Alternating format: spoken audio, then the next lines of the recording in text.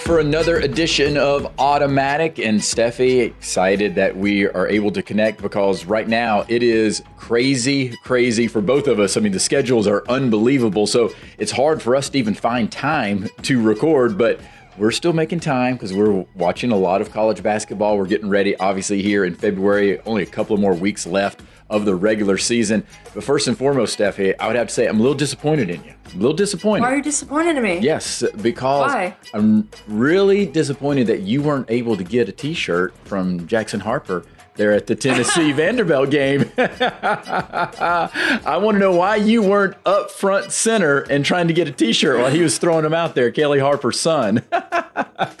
Let me tell you, if you ever want to see desperation, listen to me begging for a T-shirt on national television. I wanted a T-shirt so bad at that game. He stared through my soul. I'm yelling, Jackson! And he's just looking right through me. And I'm like, he doesn't even see me, my cable. I can't stand up. I'm disappointed too. Look, Yes. I really wanted a T-shirt. Best believe I would have stood up if I could. Next He's time, funny. I want he's a you cute standing little kid. up. I normally do. Sideline, I'll be sidelining in Oxford on Thursday. If I see a shirt cannon, one of those things, like I will get right in the middle of it and try to nab a T-shirt. I'm dead ass serious. Okay, well, I'm all in on a free T-shirt. and you better get me one too, so you got double duty, lady. Now you want me to get Yes, two? I thought do. you could get one from a 7-year-old. Yes. Now you want two? This is the pressure. That's what I'm talking about. See what I can do. Yes, exactly.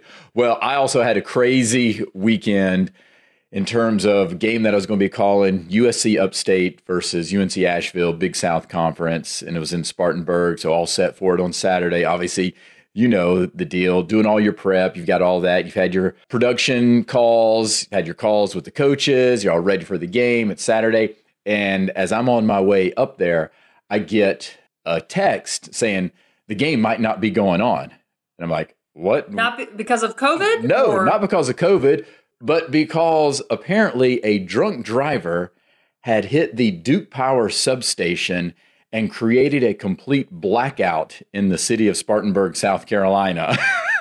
You can't make it up, Steffi. So what goes through your head? I'm like, what the French toast is going on in the world right now, and especially college basketball? I said, it's par for the course, though. I mean, we're in freaky February or whatever, before we get to March Madness, I'm just like, holy shit.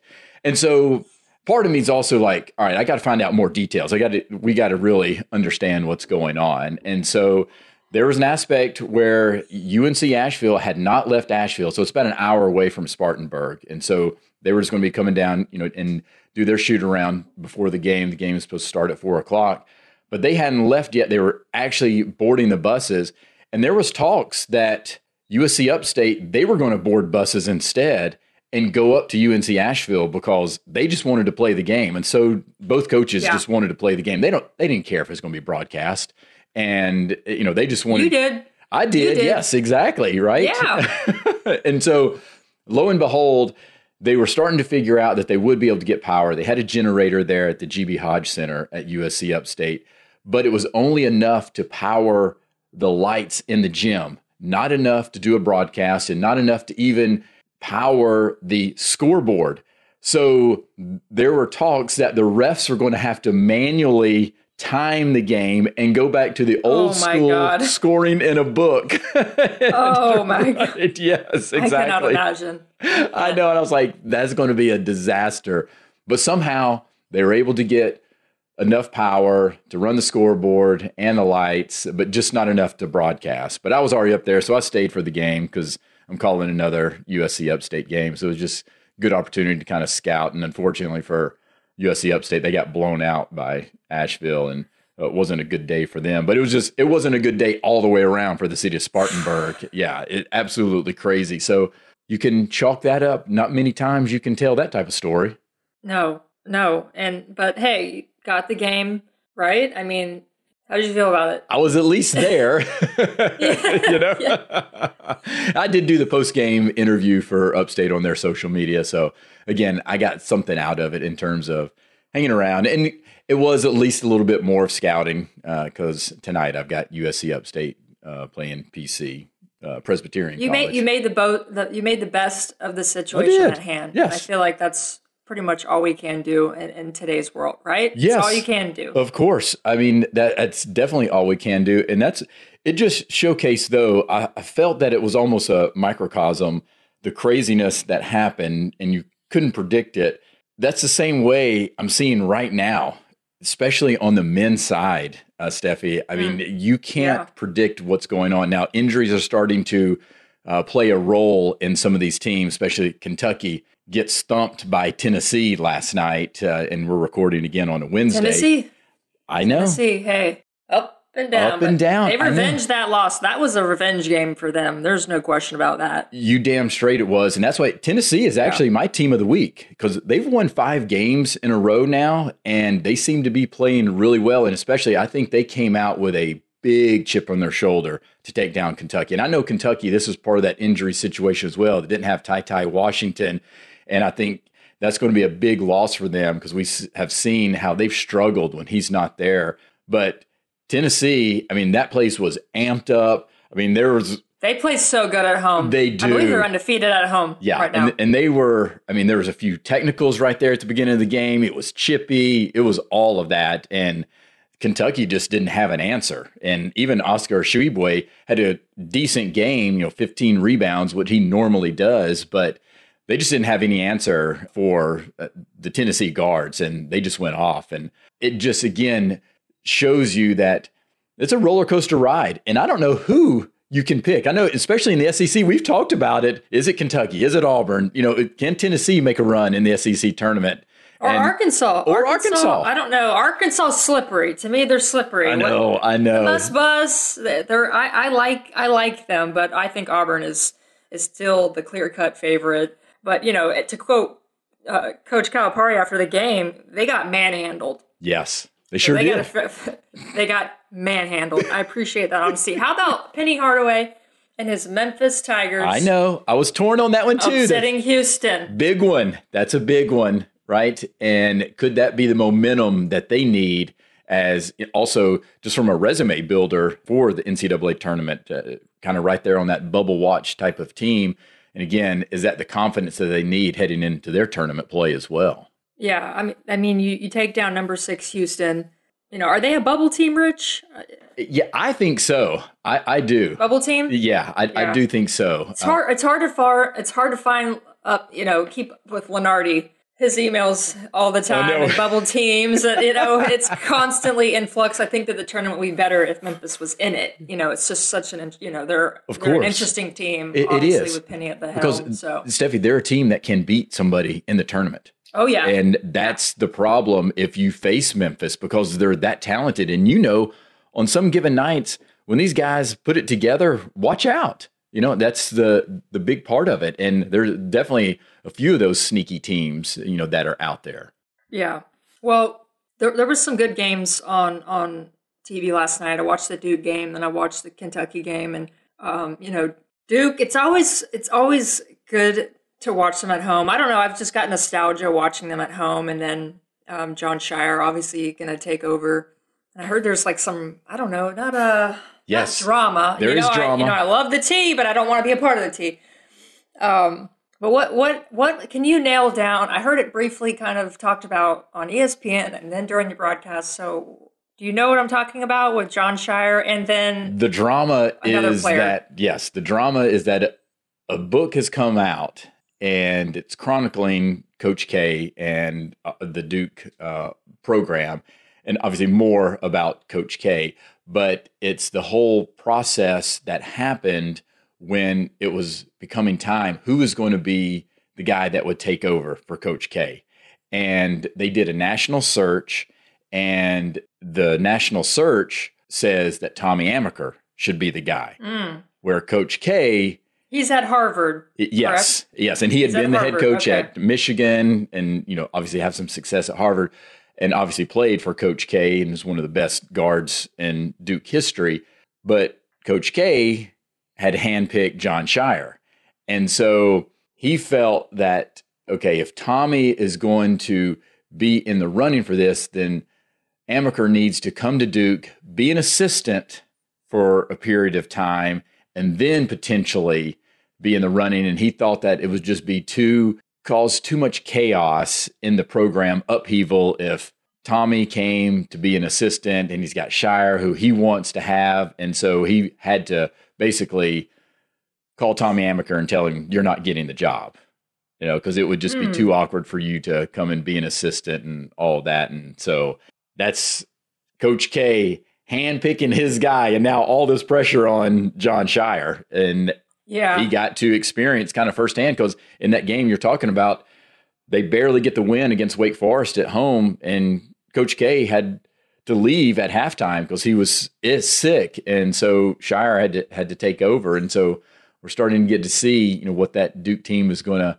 be like without Coach K on the sideline. Not that we haven't seen that before; he's missed games before, but now it's this is the end, and it's crazy. And then how Duke wins, I don't know. Last second, it was a tip-in shot, that dunk by Mark Williams, and initially they called it off and said it was goaltending, offensive goal interference, but they reviewed it and said the basket counted, and there was only 0.2 seconds left, and so they get the win over Wake Forest.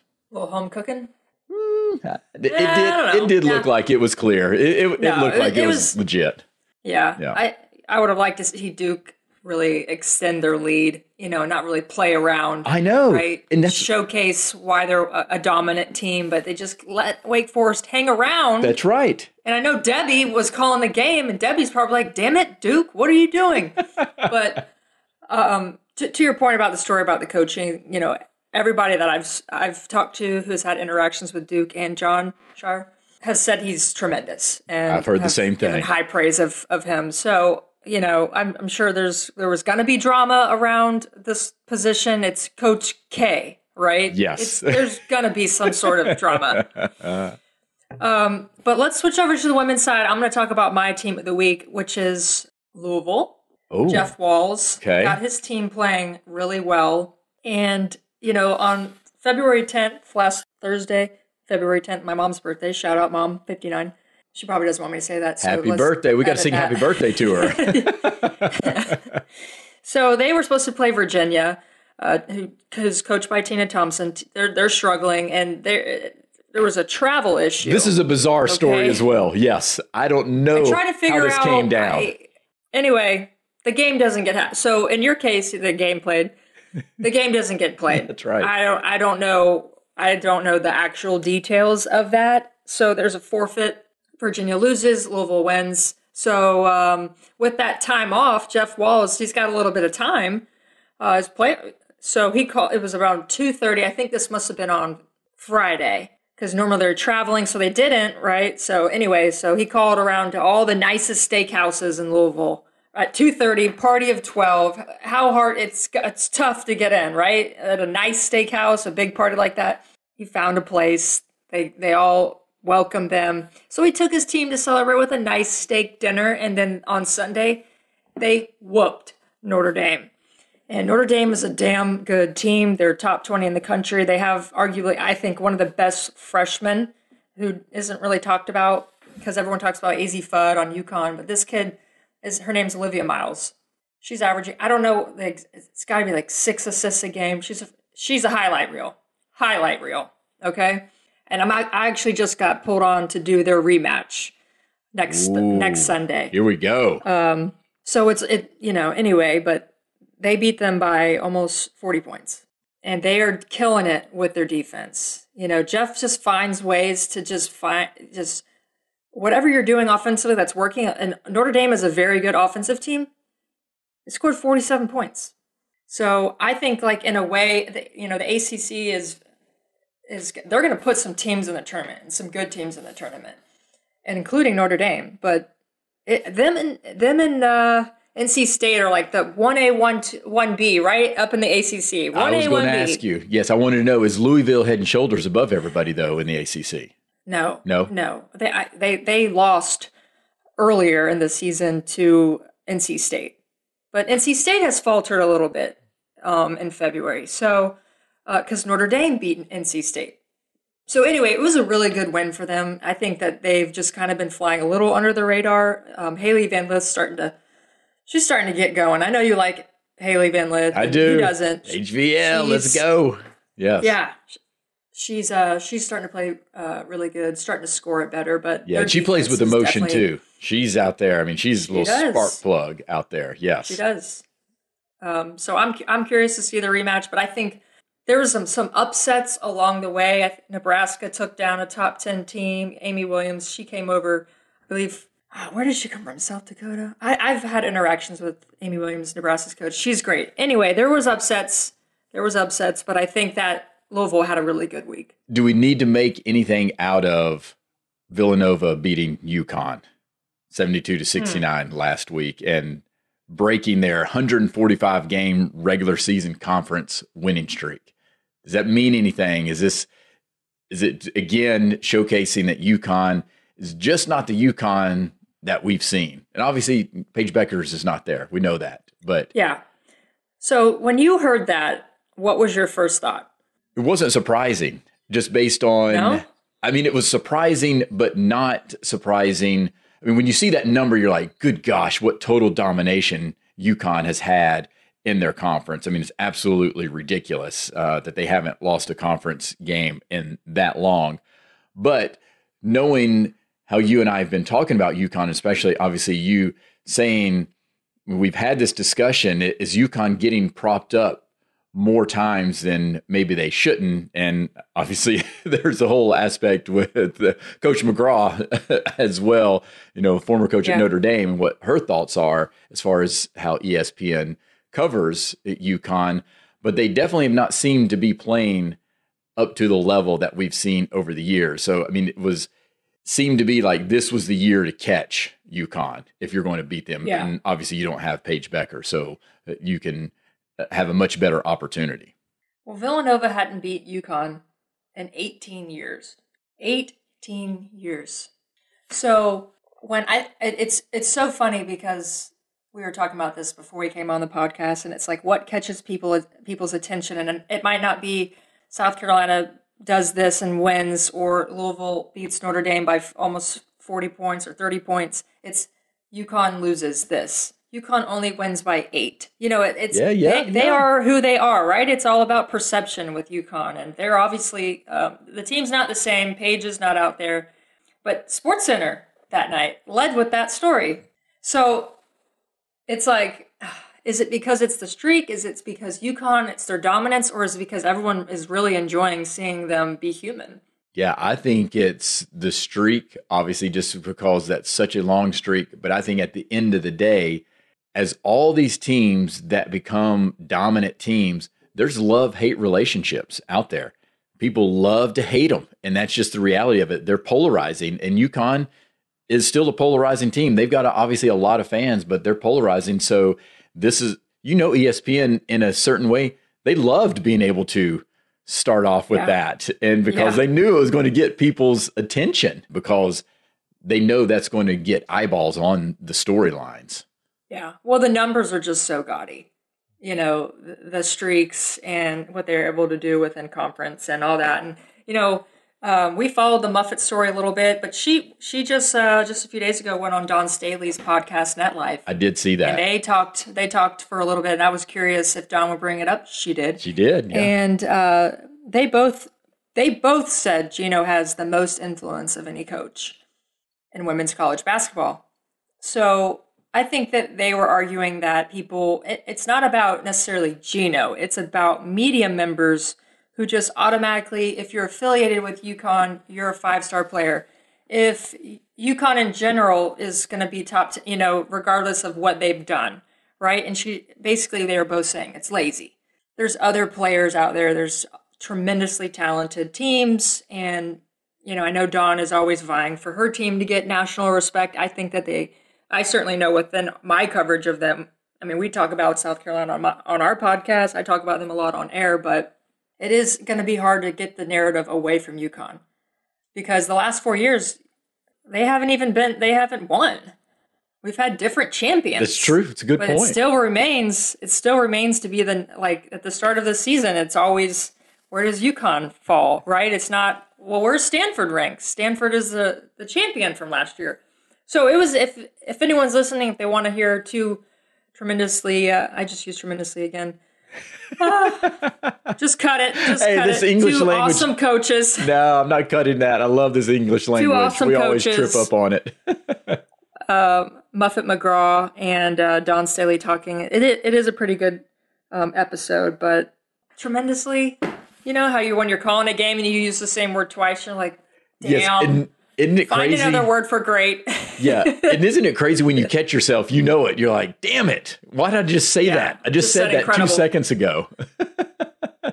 You got a player of the week? I do. Oh, and that's the big 7-footer for Auburn Tigers. And we've talked about triple doubles here on the podcast, and again, just how rare that is in college basketball. And so I'm going with Walker Kessler after that dominant performance he had in the big win against Texas A&M. Now, I know Texas A&M is not a team in the SEC that's really going to contend, but it was a nice bounce-back game for Auburn after they got beat in overtime there in Arkansas. Walker Kessler, 12 points, 11 rebounds, 12 block shots for his triple-double. And he had 7 blocks in the first half, basically. So, I mean, he was dominant. And that might have been even in the first 10 minutes. He was so dominant there that Texas A&M had no answer. And again, he's not going to be one of those flashy type guys that's scoring a lot of points. But when you have those type of numbers, I mean, that's just insane, the consistency that he has. And that he's had other triple-doubles this season. And he's just the 5th person in SEC history to have multiple triple-doubles in one season. And you're talking the likes of Shaquille O'Neal, those type of players. I mean, he had a dominant performance. And this is one of the reasons why Auburn is where they are, sitting with only 2 losses. They had a 19-game winning streak until that loss at Arkansas. And when you combine him with Jabari Smith, I mean, it's one of the best front courts in the country. And then you've got Wendell Green Jr. and Katie Johnson at guard. That's why Auburn, I truly believe they can win the SEC tournament, and they've got a good shot of being one of the teams that can win the whole thing, Steffi, the NCAA tournament. Yeah. I love Auburn. I mean, not only like watching their games when they're at home, because it's pure chaos. Their crowds are just absolutely insane. But the team, and you can't help but love them. You know, they've got so much talent. They're amazing to watch. You know, they're just dripping with NBA potential at every position. Yes. And you got Bruce Pearl on the sideline. Exactly. He's hollering. He's sweating. Yep. You know, it just makes for a team that you just root for. I had a Tennessee game on Sunday, and everyone, I was talking to Kelly Harper about this, because you know what? Kelly Harper played for Pat. She was successful at Tennessee. She knows what it's like. There's just like a microscope on Tennessee women's basketball team.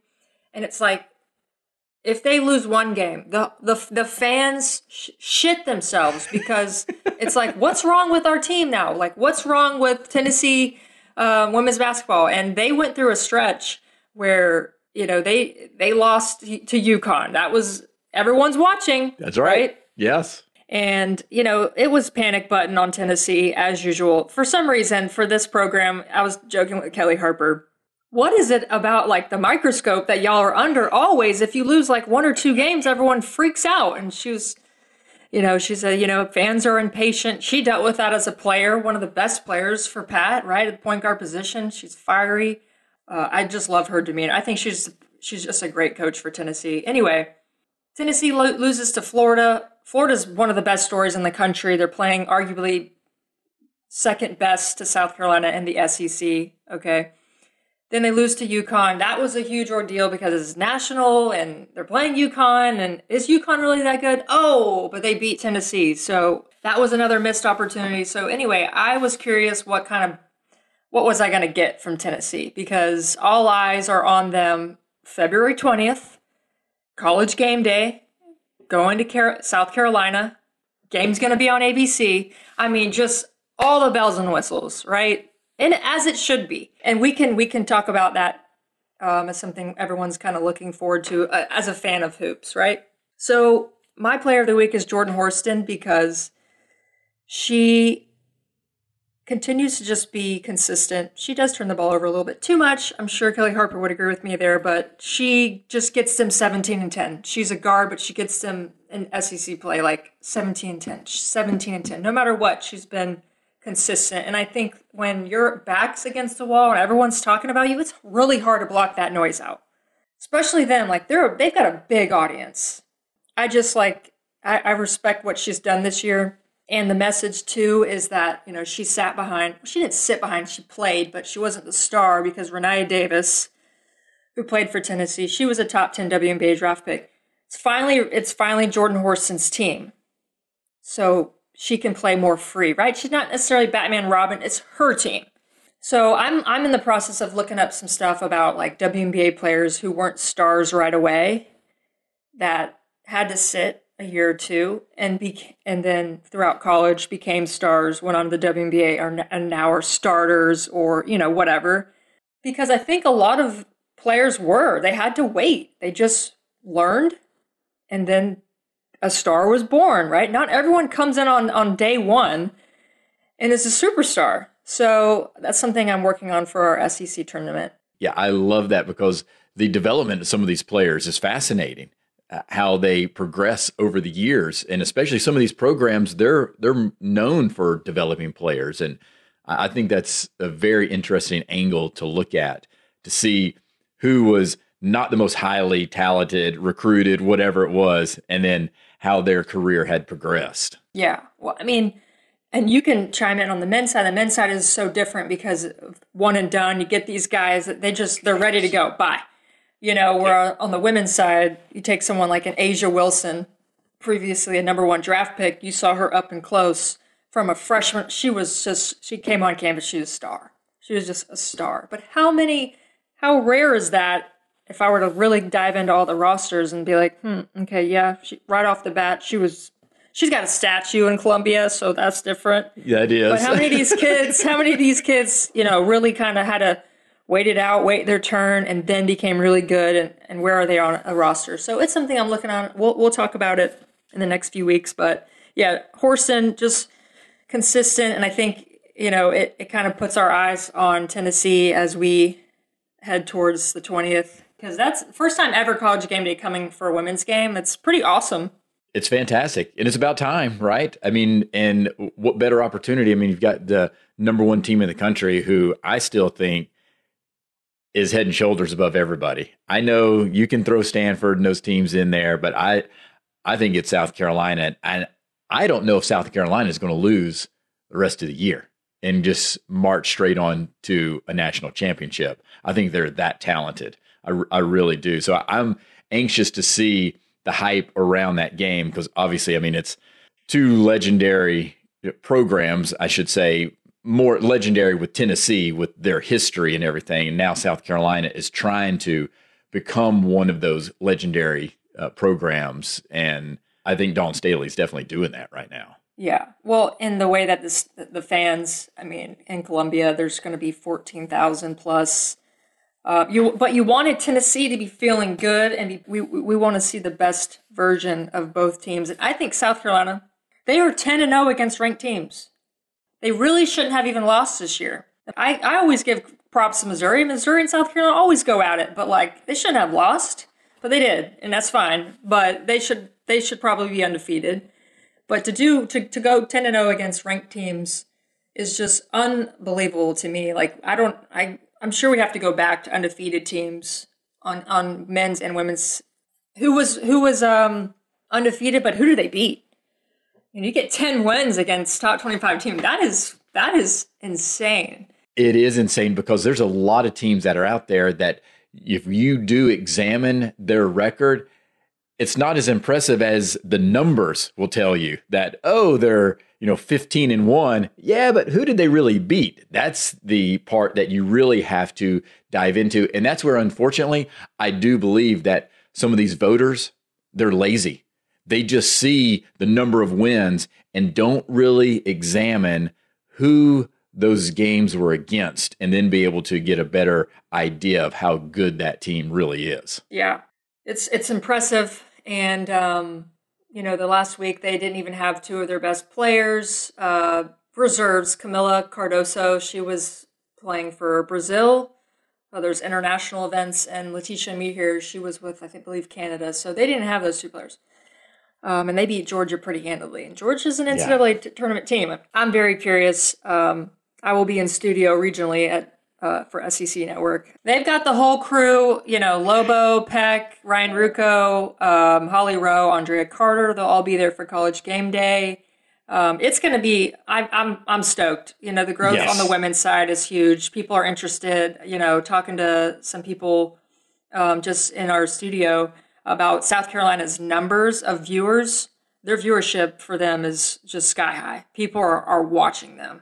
I mean, why wouldn't you? Why wouldn't you when you've got the team that they have? So we're looking forward to that. But I want to get into my automatic of the week, Rich. My automatic is our mutual friend, Debbie Antonelli, being inducted or nominated for the Women's Basketball Hall of Fame. Shout out to Debbie. She has been a good friend to me. And seeing her name on the list, there's obviously some very talented people. Becky Hammond, one of those. I don't have the list in front of me, but anyway, I'm happy for Debbie. She deserves it. She's done so much for the game. She has always battled for women and women's basketball, and how can we improve our product? How can we get our product out there? She's just been a great ambassador. So we just wanted to give a shout out for Debbie. 1,000%. And Debbie's been fantastic. Had her on my podcast, Rich Take on Sports, and just having her share, her journey. And what I love about Debbie is that you're talking about how she's an advocate for the women's game and trying to improve it. And what's so unique about her is that she's able to switch over to the men's side without missing a beat. And you wouldn't even know it that she's much more involved on the women's side. But then because of all the experience she has on the men's side, she can kind of bring that experience and ideas. Okay, this is what I've seen that has worked on the men's side that maybe could help the women's side. And then, vice versa. She can do that, from a women's perspective and into the men's game, because I still think there's some areas of improvement on the men's side as well. And that's what I love about Debbie, is that she does both of those really well. And to your point, I mean, she's absolutely fantastic. She didn't have to be on my podcast, and she took the time out and did that. And I was very appreciative of her being able to do that. So the main thing, though, is that we got to get her on this podcast. That's right. So we both need to harass her. I definitely emulate her way of broadcasting, because she's really no BS. Like when she calls men's games, I mean, we heard her last night during the Duke game.